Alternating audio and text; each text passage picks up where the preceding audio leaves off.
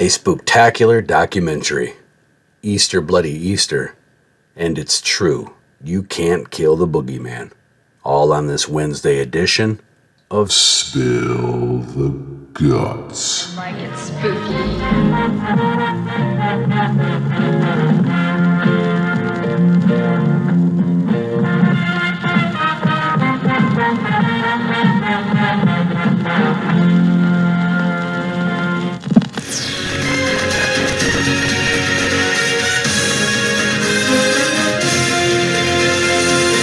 Hello and welcome.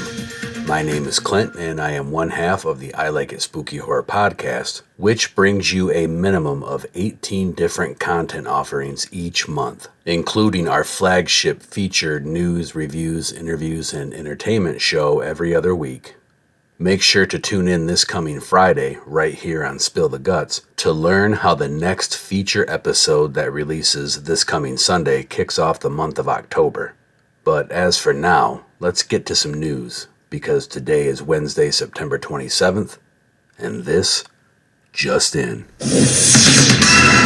All stories today come from bloodydisgusting.com, and the first is a summary from an article reporting that a new spooktacular documentary explores the original horror scream park, Spooky World.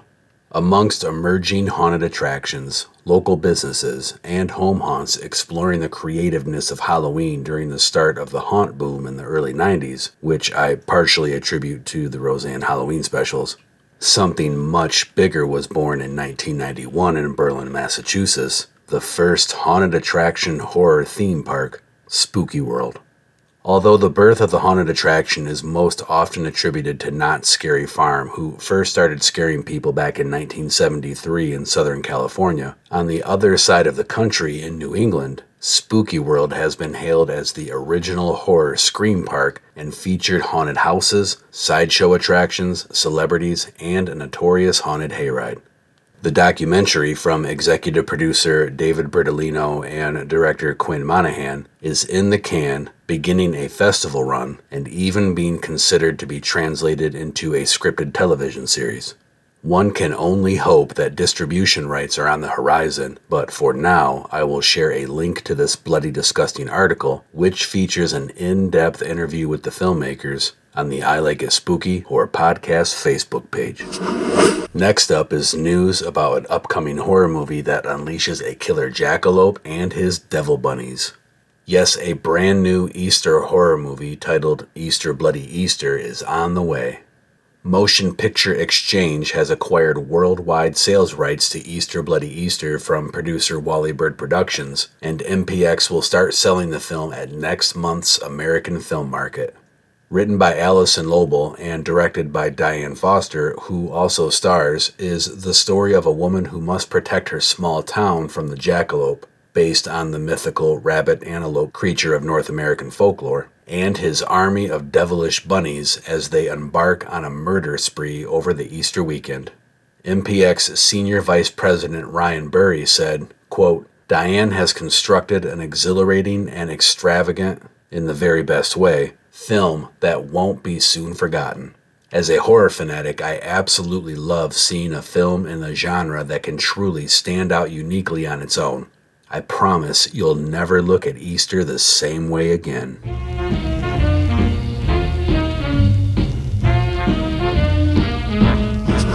And now it's time to pause for station identification and hop over to our podcast network, the PFPN.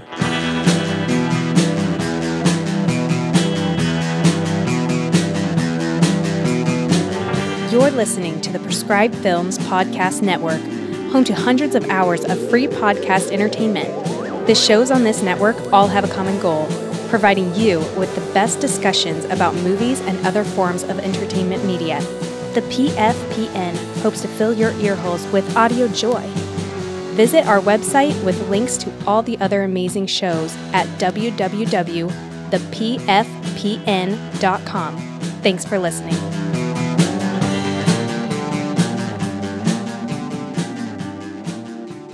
Last story of the day centers around the future of the Halloween franchise. Last Halloween season marked the release of Halloween Ends, the final film in a 3-film trilogy from director David Gordon Green.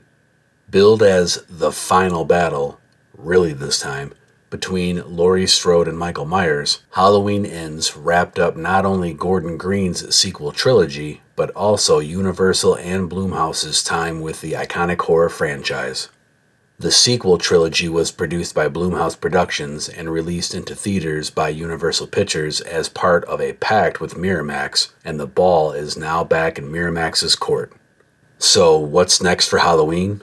Miramax is actively shopping the rights to the franchise around Hollywood. From what we understand, there is a massive bidding war going on right now, with several different parties interested and vying for the chance to bring Michael Myers back to life. Everything is on the table at this time, and it is ultimately up to Miramax to field pitches and decide what is most appealing to them in the wake of Gordon Green's sequel trilogy. Bloody Disgusting's sources have also indicated that Miramax is open to both film and television products, and they're currently taking offers from studios and streamers alike. Last year's Halloween Ends was the 13th installment in the Halloween franchise, which to date has never made its way onto the small screen. Could Michael Myers return with a television series, or is another feature film reboot next up on the menu? Only time will tell, but one thing is for certain: Michael Myers will be back. You can't kill the boogeyman. And that is a wrap on your Wednesday news. Don't forget to connect with the I Like It Spooky Horror podcast on all mainstream social media platforms. Subscribe wherever you get your podcasts. And make sure to join me this coming Friday, because I will be back like an unstoppable serial killer with more news on another edition of Spill the Guts. Hey, what's wrong with you, man? Show some fucking respect for the dead, will ya?